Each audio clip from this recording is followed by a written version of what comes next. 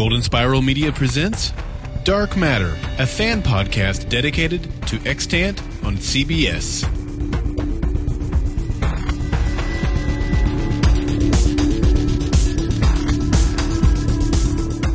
Each week, Mike and Dave explore the mysteries, characters, and drama that unfold on Extant, and they want to hear from you too. Send in your thoughts by calling 304-837-2278 or visiting goldenspiralmedia.com/feedback. Now, here are your hosts, Mike and Dave.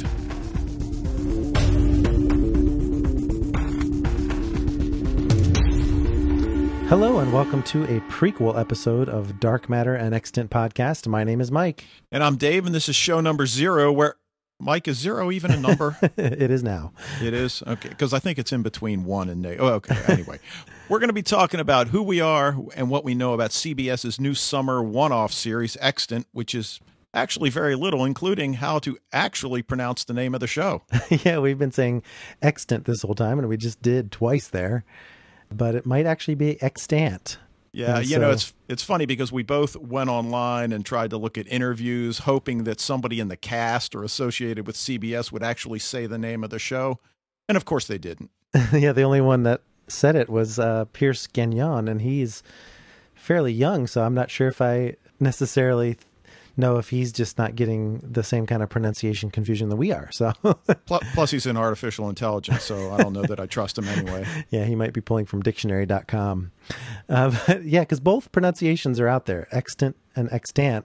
If Right. you look it up in the dictionary, both are acceptable. So just a little strange, but where we're coming from, if you guys are tuning into this podcast via goldenspiralmedia.com and perhaps are not familiar with our other work, we actually have been doing a podcast for a couple of years now, 2 years and a month probably, for Continuum, called the Liberate Continuum podcast, and been really enjoying talking about that show. And Dave, you've had other projects as well. Right. I've also been, for just like you said, just about 2 years doing a Lost Girl podcast with Wayne, and we certainly focus, Lost Girl is our primary focus, but we pretty much talk about anything sci-fi, supernatural, or horror, and, you know, basically whatever we feel like talking about at the moment. Right. And even with Continuum, the Continuum podcast, we also, during the hiatus, tend to talk about all kinds of different genre shows and sometimes even movies and topics that interest us. And so this was just a little bit of a different project for us to do during the Continuum hiatus. Continuum just ended and Extant is just about to start. So figured why not join the growing Golden Spiral Media family. We've been admirers of Daryl Darnell for quite some time, even before we were podcasting. And it's a great honor to be joining his website and producing some content for him and the other hosts that all the genre fans can enjoy. There's something for everybody. Yep. But a little bit about us. Dave and I started our podcasting careers during summer break because we both teach. Yeah, and fortunately or unfortunately, fortunately I think for us, we are in close proximity during the course of the school day, which makes it nice if we want to talk podcasting, which we often do. I'm an English teacher by trade and also teach journalism. Yep, and I am in the library. They call us media specialists these days, and also teach television production. So our classrooms are right near each other. I teach my TV class in Dave's classroom, and it's allowed us for a lot of discussion, which we didn't get, actually, Dave, for Extant. We've been sort of hurting in that case because there's a lot of, like we said, lack of information out there about the show. And we're really kind of taking a gamble by doing this podcast. And what it boils down to is I just get this feeling that this could be something very special. Yeah, well, I think, first of all, any of our listeners from the Continuum podcast or Lost Girl, or even our podcast we did for TV Talk, know that I'm really anti-spoiler. And, you know, I was thinking about this today, Mike, that on the one hand, we've been complaining that there's a lack of information about the show, but on the other hand, I'm kind of glad that I don't really know much. That's true. I mean, even the previews that have been out there have really only focused on two very small parts only of the premiere. They're not giving away huge chunks, and it's really just premise type stuff, which we'll talk about in a little bit here. But I guess, Dave, you'll have to be kind of like the hopeful skeptic and I'll be the going with my gut optimist here, and we'll see where it takes us. Well, I think one thing, it seems to be the primary summer show of CBS, and obviously CBS right now is rolling at the number one spot, and they have for a while. They've brought an Academy Award winner in Halle Berry on board, and you'd like to think that they've assembled a stable of writers that would be equal to the task. And, I think I'm more optimistic than maybe you think I am. Okay, good. Yeah, because it is kind of a gamble, and we're waiting to see how it pans out. We came up with the name Dark Matter out of the complete vacuum of things to base our name on. I think, Dave, I played around with Seraphim Station for a little while. That's the name of the space station that Molly Woods is stationed on, played by Halle Berry. But Dark Matter, it kind of had a double entendre, didn't it? It's like the dark matter of space, but also the matters that we may discuss. Right, the dark matters that may be at play here, because there certainly is a conspiracy element that, again, at least in the 2-minute promos that we've seen, that may be a focal point here. Oh gosh, there's a tiny, tiny, tiny little hint that there might be some government conspiracy type stuff. So yeah, it seems to be there's a lot of stuff for everyone. And I think what really encourages me the most, to be honest, Dave, is that this is clearly not a procedural. And I think a lot of times if they try to do plots of the week, it can be harmful to hard sci-fi fans like you and I.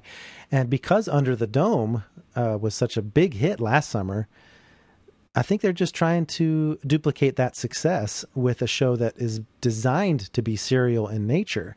And sci-fi fans like serial shows. Right. And the fact that they've just locked in at 13 episodes, they don't need to do a procedural.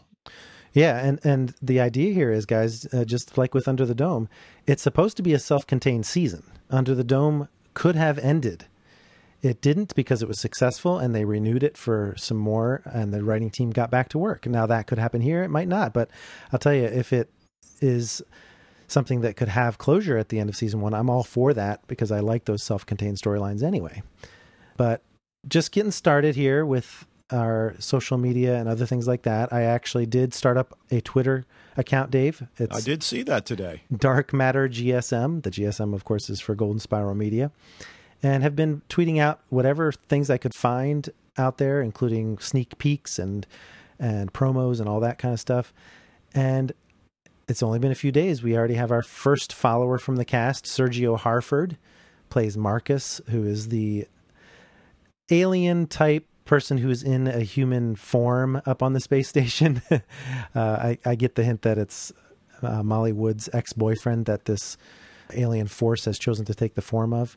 But he was our 9th follower as of today at 4:00. And there's not a whole lot of cast members on Twitter, which makes it a little bit discouraging for someone like me who likes to engage that way. Mickey Fisher, the creator of the series, Sergio Harford, who is obviously a small role, and then the makeup artist, Wendy Lynn Avignon. That's pretty much it. But we do get some information on Twitter, and one of them did come from Wendy Lynn, and that is that they are currently filming episode 113. So they're still finishing up filming even now. And so I think they'll be ready for fan interaction and fan reaction very soon, almost coinciding with the premiere next Wednesday. Yeah, and you never know. I think a lot of them may just end up coming on board as the season progresses. Yeah, that would be great. So, all right. Well, you want to talk a little bit about the premise of the show? Sure. All right. So Molly Woods, who's the central character played by Halle Berry, is a NASA astronaut who's returning from a 13-month mission alone on a space station and discovers she's pregnant. Obviously, that's a problem since she was alone. She appears to be hiding information about some kind of experience she had, including erasing camera footage. Meanwhile, her husband, John Woods, is a pioneer in artificial intelligence and has created an android as a son for him and his wife, who is infertile. Ethan acts strangely at times, and while Molly's worried by it, John ascribes it to his missing his mother and other human emotions. Previews hint at a possible conspiracy and that others may know what really happened to Molly. Ethan even makes a statement about saving humans from extinction. So, Mike, it looks like we've got basically a couple different storylines. I mean, the whole AI storyline with her son, the alien intervention or, whatever she experiences up on the space station, and then the conspiracy that kind of encompasses perhaps all of it. Yeah, exactly. It's a three-pronged attack. It could be a first contact kind of thing, but it seems like maybe some members of the government maybe already know that these aliens are out there. And this is a lot of extrapolation to take from such a small amount of promotional material. But yeah, it looks like we've got the robot son, we've got the Molly being pregnant mysteriously, and the government conspiracy. But sort of in there also is the family dynamic, given that the android's son seems to be acting strangely. And I feel like the husband is in denial about it a little bit, whereas Molly is acknowledging that this is not a human child. And then also the fact that Molly seems to be hiding part of it and is being secretive, and that creates some alienation as well. So this show could be about the nature of life. It could be about alienation in both the alien sense, the extraterrestrial sense, as well as the feeling separated from each other. And so there's a lot of dynamics that really could play off each other very nicely, as long as it doesn't distract from each other. Because I almost feel like that AI versus the alien contact might interfere with each other, but we'll see. Yeah, I mean, with 13 episodes, on the one hand, it's not a lot, but I think what we've learned with genre shows, if it's well written, 13's plenty. And the thing I like about the AI story, and again, we're extrapolating a lot from a minimal amount of information, but with the child, that whole idea of what does it mean to be human? What does it mean to be a sentient being? Well, we saw it in Almost Human. Of course, that show didn't get picked up, but we've seen it in things like Blade Runner and RoboCop, and for that matter, even Terminator. It's interesting that you bring up Almost Human as well, because of course the android part of it is there, and perhaps we'll see some learning on the part of Ethan as to what it's like to be human, or what it means to be human. But Almost Human was really the first kind of show like this, where when it was being promoted, I was like, yes, this is the show that I could really get into. And it did disappoint me, I'll be honest. I was not one of those ones that was surprised or annoyed when it got canceled. And yet here we have another one that has that same vibe to me, set in the very near future. And we're going to see a lot of technological innovations, not just the Android son, but other things too will pop up that will show us that we are in the near future. And I love that stuff. It's something where it feels real because it's set in the present, and yet it has that sci-fi vibe as well. So we'll see. But let's talk a little bit about the origins of this show and where it came from, because it's kind of an interesting story. Oh, fascinating story. I mean, this is the kind of story that if it doesn't really just hit you in the gut in a good way, then you got something wrong. Especially if you're a writer, an aspiring writer. Mickey Fisher is actually the creator of the show. They've got Greg Walker as showrunner. He's actually a veteran showrunner, and rightfully so that Mickey Fisher is more of a novice in the TV field. But so Greg Walker is the creator of Vegas. That was his big show that he did. And he was also on Without a Trace. So those are some shows that he's proven himself on. But Mickey is really the creator. He was a writer and director out of Ohio, has done very small, independently produced films, including crowdsourced stuff. And what he did was very interesting, is that he entered his extant pilot script into a contest at trackingb.com. And he became a finalist, and that's where it garnered the attention of others. Started out by gathering the attention of some folks from William Morris, who were looking at the contest from a completely different standpoint. The coordinator from William Morris of Young Lit, like, I guess that's like the Hunger Games type people at the agency. You know how we talked about a couple times on our podcast, Dave, about some of the young adult literature out there that makes really good TV and movies. Yeah. So Alyssa Bauer, she picked up the script and said, this is something special. And she showed it to some folks at William Morris, who then shopped it around, and it started off a feeding frenzy. And one of the people who was interested in it was Steven Spielberg. In fact, I think Bauer even mentioned that this script is so Spielberg, it's not even funny. And sure enough, Amblin Entertainment bought it on Mickey Fisher's 40th birthday, as if this wasn't dramatic enough. And in Entertainment Weekly, we heard that in the fall of 2013, the spec script started a feeding frenzy in Hollywood with just about every major TV player, ABC, FX, Netflix, you name it, trying to buy the sci-fi thriller. Yeah, in fact, I think I read somewhere that Spielberg himself called him on his 40th birthday to tell them that they were picking it up. Yeah, isn't that funny? That's great. What a great birthday present. So as soon as CBS prevailed, CBS Entertainment Chairman Nina Tasser knew exactly who she wanted to play Molly Woods, and fortunately, Halle Berry was very taken with the script. Yeah, and again, in one of the interviews that I'm sure you saw also, she brought out the point that I think you and I and genre fans have known for a long time. There are a lot of good roles out there for women in the genre field. Strong women. Yes, strong women, and she fortunately was attracted to it, and we'll see how it goes. Now, the pilot episode was directed by Alan Coulter, and again, kind of a newcomer. He's directed 2 films, Hollywoodland and Remember Me, which I actually did see with Robert Pattinson, Emily DeRaven, who we know as Claire from Lost, Pierce Brosnan, who's been in tons of stuff. He was James Bond. He right? was, yeah. Point, right. And the thing about that movie, and I don't want to give anything away, but on the one hand, some people see the ending as contrived and manipulative. I happen to see it as the epitome of, man, did I not see that coming? And it was really an emotional ending. I mean, I think it's a film that's definitely worth seeing, and I'm just going to leave it at that. It's called Remember Me, and, it really, really struck a chord with me. And hopefully he'll be directing more. At this point, it may just be the pilot. We don't know, but we'll see. Yeah, and of course, that's the kind of ending we want to see out of this. Some unexpected things, some twists, some turns, and things like that. Well, Halle Berry, how did she get involved in this? Because, of course, she's a big Hollywood actress, Oscar-winning actress who has won all kinds of awards. And so how did they get her? Well, she just had a baby, Dave. I think she had her baby at age 46, if I'm not mistaken. And so she's got some family to raise. And so how does that fit into an actress's schedule? Well, with a show like this, where you only have 13 episodes produced in a very short amount of time, it fits, right? Yeah, absolutely. So she says, for 5 months a year, I'll get to live with and play this incredibly intelligent and vulnerable woman. And for the remainder of the year, I'll continue to look for other roles that move me as deeply as this one, which kind of implies that she might be assuming there will be more seasons of this show, and she's up for it. So that's encouraging. Well, yeah, and I think that's one of the things that draws the film stars to the small screen is that, now with more and more shows going to shorter seasons, they're willing to do that.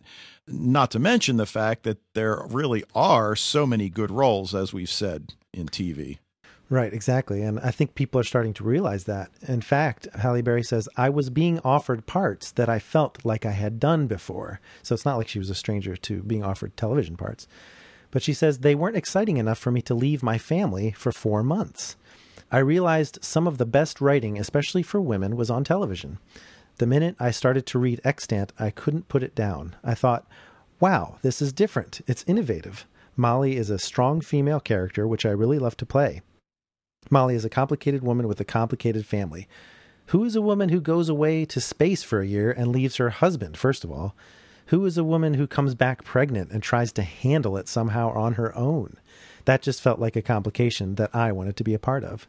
Now, Dave, Halle Berry is reportedly earning more than $100,000 an episode, and she was also credited as co-executive producer for the upcoming CBS sci-fi series, according to Belfast Telegraph. So that's a big chunk going to the star, and I think because it's a sci-fi series that's in the near future, they probably can afford it.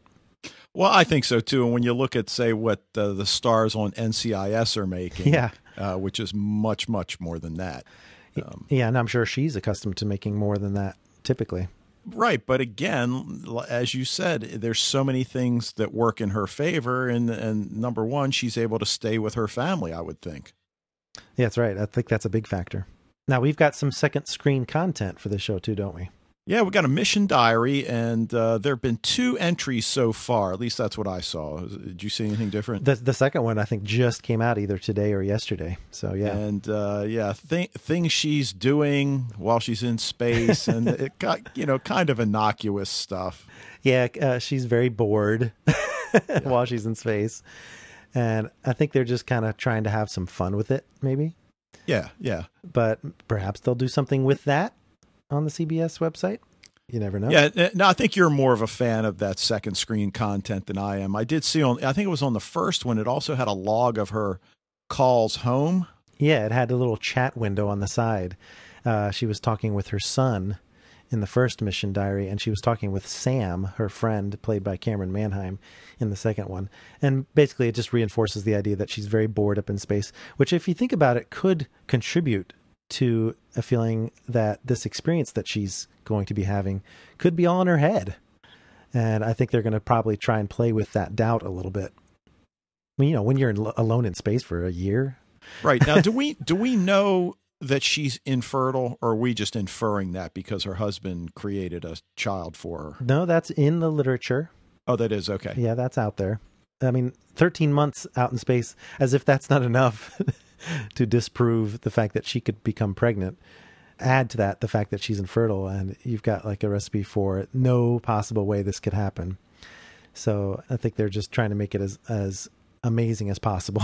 All right. Now you were telling me about Amazon and what they're paying. What's that all about? Well, they've got some exclusivity with regard to Under the Dome and Extant, where they're going to be actually airing the episodes 4 days after they air on the network itself. Now, this is very unusual. Normally, the websites themselves, CBS.com, that sort of thing, have exclusive rights to air the show. And then afterwards, Netflix or someone else will pick it up after the season is completely done.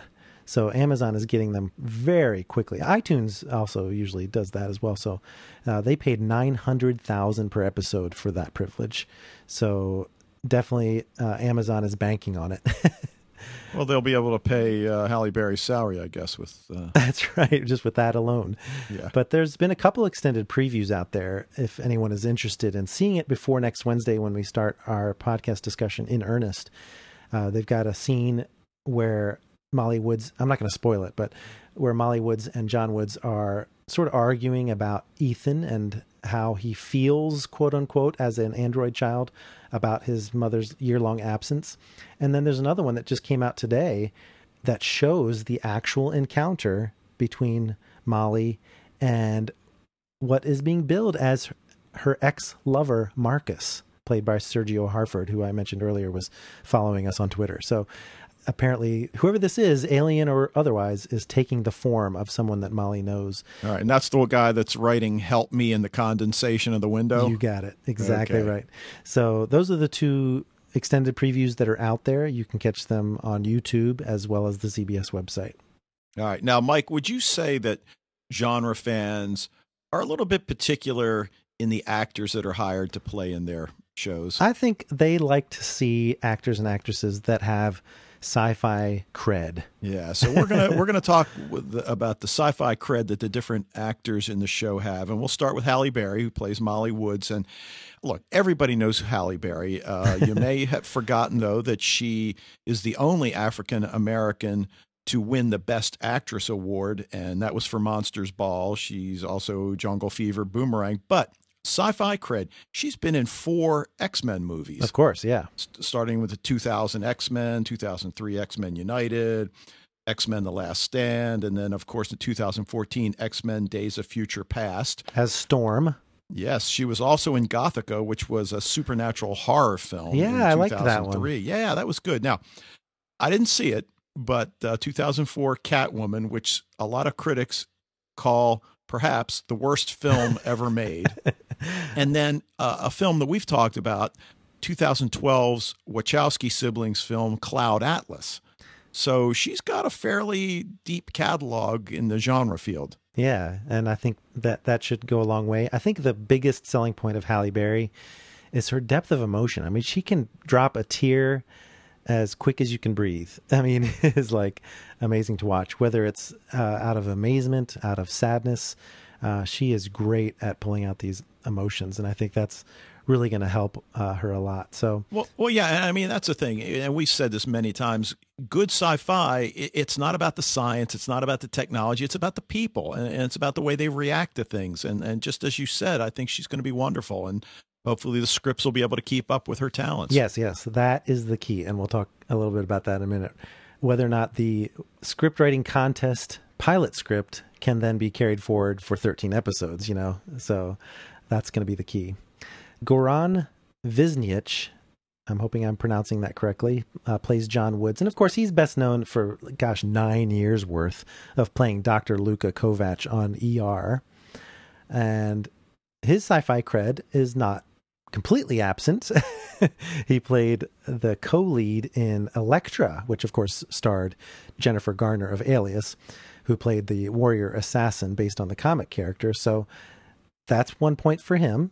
Yeah, and I think an overlooked film. I think a lot of people really dismiss that film. And I think in the age now where we're really recognizing shows like Arrow and of course, Flash upcoming, it's probably worth a look. I really liked it. I've seen it several times. Yeah, that was in the age when they weren't quite as good as they were. So to have a success in the comic book movie field was definitely a good thing. Yeah. Now, we also have Pierce Gagnon, who plays Ethan Woods in 2012's Looper, and played Sid the Future Rainmaker. And again, if you've seen Looper, I don't need to explain to you what that means. But man, he was such a mature seeming kid in that movie. Oh, yeah. And the thing that I'm wondering about is, of course, in that movie, he played up his anger whenever he showed his powers, and it came across so well. Now here he's playing an android. Is he going to have the same emotional impact playing sort of an emotionless android? Because, of course, in the promos, he does have the creepy kid factor. But, yeah, I'll be interested to see if he can carry that same power that he had in Looper, which I just really, really loved him in that movie. Now, another actress that I really love from Person of Interest is Cameron Manheim. She plays Molly's best friend, Sam Barton, in Extant, and she's perhaps best known for her Emmy Award-winning performance in The Practice for a good 7 years. She played Eleanor Fruit on that. I don't know if I'm pronouncing that name correctly, but that's what most people know her from. But lately, I think her role as Control in Person of Interest has really gotten a lot of attention from sci-fi fans. And you and I have talked, Dave, about how Person of Interest kind of skirts the line between genre and a regular procedural show. Sure. But I'll tell you, the government conspiracy type stuff, she plays that very well. And of course, she's doing a completely different role here, but she's got the sci-fi cred. All right. Now, Grace Gummer, who plays Julie Gelano, best known 2013, 2014 Newsroom as Hallie Shea. Do you watch Newsroom?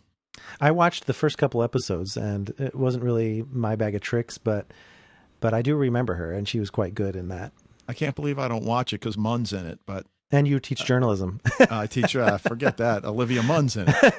Did I mention that? All right. Now, also, sci-fi cred, 2013 Zero Hour as FBI agent Paige Willis. And, that was an interesting show. Did you watch it? I did. My wife loved it, and we were very sad when it got canceled. Yeah, I mean, I think they only aired like 4 or 5 episodes. They didn't even let it finish.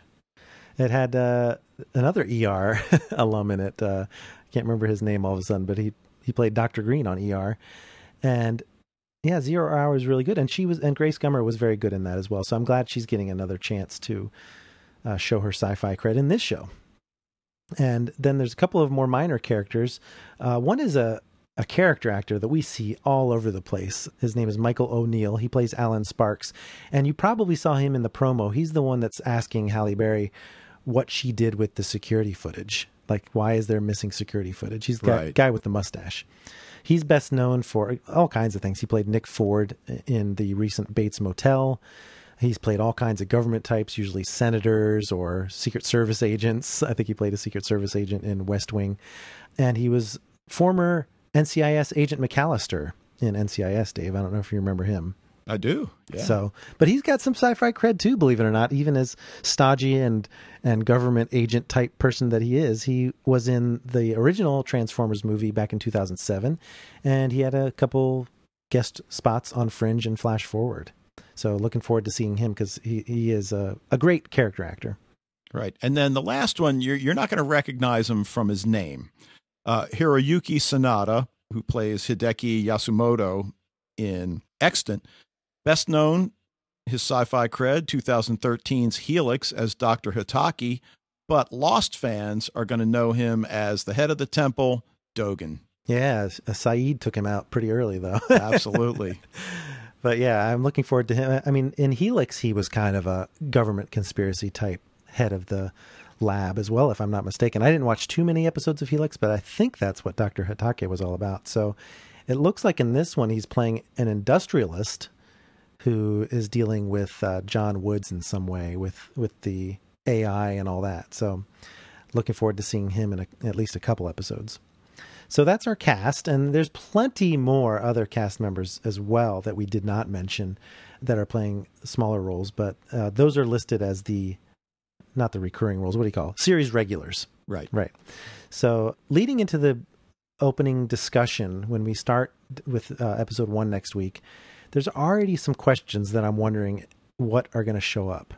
And we brought up one already, Dave, and that is this going to be an alien contact story, a government conspiracy tale, or an artificial life tale? Right. See, now you're concerned that they're going to kind of get in each other's way, whereas I feel confident that the three of them can weave together. The interesting thing about the alien contact story is that it appears as if the alien contact is made while she's in space, where lately we've been getting the alien invasion stories, like Falling Skies, Defiance, and things like that. And yeah, are they going to show up on Earth? Right. Yeah, and I'm guessing no, but again, we never know. Now, the government conspiracy tale, as you've alluded to, clearly the government knows something about what's going on, and we're not doing predictions this early, so I'll hold back on what I think maybe is going to take place here. But then the whole artificial life thing, again, I'm just fascinated, that whole theme of what does it really mean to be human? And again, we don't know how far they're going to take this, but we've seen it done so well so many times. The one that I forgot to mention earlier, of course, Battlestar Galactica. Oh, yeah. Yep, definitely. And the role that technology plays in all that. Yeah. And in fact, I feel like this Hideki Yasumoto is going to be someone who's going to want to use the artificial intelligence piece of things to his own advantage, because there was a graphic that showed up on Facebook that showed Hiroyuki Sanada as industrialist immortal. And so they used the word immortal. I'm like, wait a minute. Are we going to have a thing where people are trying to put themselves inside android bodies? Or is this going to tie into the alien plot somehow? So I really enjoyed seeing that. Well, now we're into Caprica areas. Exactly. That's right. Exactly. Using the artificial intelligence or the robot bodies to further your own life. So yeah, I could be down with that. All right. So what's Molly hiding? Yeah. Like, if it's something that happened to her, is she worried that people will think she's crazy? Well, I think that's probably the foremost, again, in the minimal amount that we've seen as she's meeting with, I guess it's the NASA psychologist. Mm-hmm. Yeah, I think that's her primary concern, other than the fact of don't let my husband know I'm pregnant. That's right. As if he's not going to find out. Yeah. So yeah, what's the motivation there? Are we going to believe John that Ethan is a real boy with real emotions, or are we going to agree with Molly that he's just a robot that can't actually love her? He's just executing a series of commands that John has programmed into him. So I'll be interested to see what side the audience falls under, or is it going to be purposely ambiguous so that we can choose what we really think about Ethan's existence? Well, right. And it also kind of implies that there might be some sort of struggle between the husband and wife. Perhaps she didn't even want the child to begin with. That's right. Maybe he was playing on the fact that they couldn't have a child, and this is not the solution that she wanted. Right. Now, we've kind of talked about, clearly there are others that know what happened to Molly. We don't know who they are and what they know.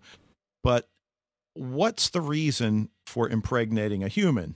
if aliens are truly involved. I mean, again, we've seen the alien-human hybrid done many times, and not that you can't do it, but it'll be interesting to see if that's in fact what's going on here and the way they handle it. Yeah, and my mind starts to race with possibilities like perhaps the people who know about it have some kind of deal with the aliens to allow this to happen and put Molly in that place specifically to offer her up, that kind of thing. Well, then it kind of neatly segues into the title of the show. Yeah. Now, Extant is, first of all, it's a strange name to pick from the standpoint of the audience is going to have to pronounce it and talk about it around the water cooler. So we really have to know how to pronounce it. But it's really cool that it's the opposite of extinction. Extant means surviving, continuing to exist. So why is extinction discussed? Because we hear Ethan mention that in his drawing, he has put the people in the spaceship to save them from extinction. So why is this being discussed? Is this a danger? Yeah, maybe it goes back to what you just said a minute ago, that the aliens have made some sort of a deal and that otherwise the human race is on the verge of extinction, and this is a way to continue it. Is this the next step on the evolutionary ladder for the human race, a la Arthur C. Clarke's Childhood's End? I mean, again, there are so many ways it could go. Yes, are the aliens benefactors, or are they people who are there to conquer? So, yeah, and I have the feeling that whatever form the alien contact plot takes, it's going to be extremely understated. It's not going to be falling skies with skitters running everywhere. No. Now, Dave, we've got some concerns about the show going into it and also some hopes. So we're cautiously optimistic. We obviously want this show to succeed because we're talking about it and we want to have some fun things to talk about. But how do some of these concerns and hopes match up? All right. Well, on the good side, we've got a robot kid and alien encounter. Hey, what could be better? That's pretty deep. On the flip side of that, though, like I mentioned, it may distract viewers and divide their attention. Now, as we were talking in the podcast, I'm coming over to your side, Dave. I think it's going to add depth. I think it's going to be a good thing. Yep. All right. Now, on the good side, the script was hot and everybody wanted it. And they wanted it early. So that's what these people do for a living. So, and on the flip side of that, we talked about Mickey Fisher is new and unproven, but perhaps he's, kind of a prodigy. And the other part of that is, of course, he's coming into a writer's room for the first time. Are the other writers' involvement going to be able to duplicate the success of his original script? Yeah, and I did read one of his concerns was that now, that he's involved in this project, he's not really involved. I mean, he's not writing any of the other scripts. I mean, he's there, but... Yeah, he said he's acclimating to the writer's room, and it's something he's never really dealt with, but I think he likes it. I think it's a good thing. Yeah. Now, there is a significant amount of star power in Halle Berry and this guy named Steven Spielberg, which you might have heard of. And, of course, that is probably going to bring in the ratings, at least for the premiere. There has been a lot of publicity on CBS, certainly, and billboards and buses and things like that, but it won't matter a lick, Dave, if the story doesn't engage the audience. And so it doesn't matter if you've got a star if the writing is bad. I mean, Catwoman is a perfect example. Right. Although, on the other hand, Under the Dome was successful last summer. Yeah, and they're trying to bank on that. And is that something where they're going to be returning to the well too many times? I mean, can lightning strike twice for CBS here? Yeah. Now, you always run the risk when you center a show around a child actor. So Pierce Gagnon was great in Looper. He better be great here. Yeah, and if there are multiple seasons, how are we going to explain him aging? It's like when Arnold in The Terminator shows up and he's 50. Yeah, no, and what would he be? Is he actually an android or is he a cyborg, or do we actually know yet? I'm pretty sure they're going to be using the term android. Okay. I'm pretty sure I saw that, but perhaps they've got some technology that will allow him to age. Maybe he wasn't always this size. I don't know. Yeah, cyborg sounds a little threatening. We associate it with the Terminator too much. All right. Promo material certainly looks hot. I mean, it draws you right in, and that's obviously a good thing. But there's not much of it. And I'm hoping that more people will show up on Twitter because I think that's important for live tweets and engaging fans. Yeah, and I think we've learned that a lot over the last couple of years, the importance of social media and the fact that so many more shows are acknowledging that it's important, and they're kind of pushing their staff and their stars to get engaged. And I think a lot of them like it. Yeah. Now, I mentioned that the show does remind me of how I felt before Almost Human. I was stoked about that show when it was being promoted. Yeah, but it turned out to be not so good. I quit after the second episode. And so I'm worried that might be the case here too. Hopefully not. Yeah, but something that's good for us. Anytime there's conspiracy and speculation, that makes for a good podcast. So we're on board with that. Lots of good discussion points, yeah. And so if there's a bad story and you and I, Dave, are not engaged in it, if we're not really enjoying it, it's going to come across. And so we don't want that to be the case. That being said, though, we are going to be honest, right, Dave? Right. We're not going to sugarcoat. Right. And we've been very fortunate in our podcasting career to not have to do that very often. Oh, my gosh. I mean, I feel like we've gotten extremely lucky, and I'm rolling the dice again here. Yep. All right. And then the last really cool thing is that whole idea, as you mentioned a few minutes ago, extant as the opposite of extinct. I mean, really, how cool is that? Because you've got a theme built into the title. So it's going to be the nature of life, but also the danger of extinction or continuing to exist. But of course, we mentioned the downside of that, and that is that it's hard to pronounce, not cool. Hopefully someone will tell us how to say it soon. And I'm sure that will be like on Entertainment Tonight or something where someone will ask that question for us. Previously on Extant. Yeah. I think it's going to be extant, to be honest, but we'll wait and see. But there's a lot to talk about, and we're hoping that you guys will stick around for our episode discussion. And that's it for this week for Dark Matter. And keep up with show news and fan interaction on Twitter by following us at Dark Matter GSM, as well as other Golden Spiral Media podcasts by following GSM Podcasts. And Mike and I will be back next week with our discussion of the series premiere of Extant, entitled Re-Entry. But until then, you can feel free to visit goldenspiralmedia.com/feedback to share your thoughts. You can write a message, record a comment using your computer's microphone, or call 304-837-2278. See you next week.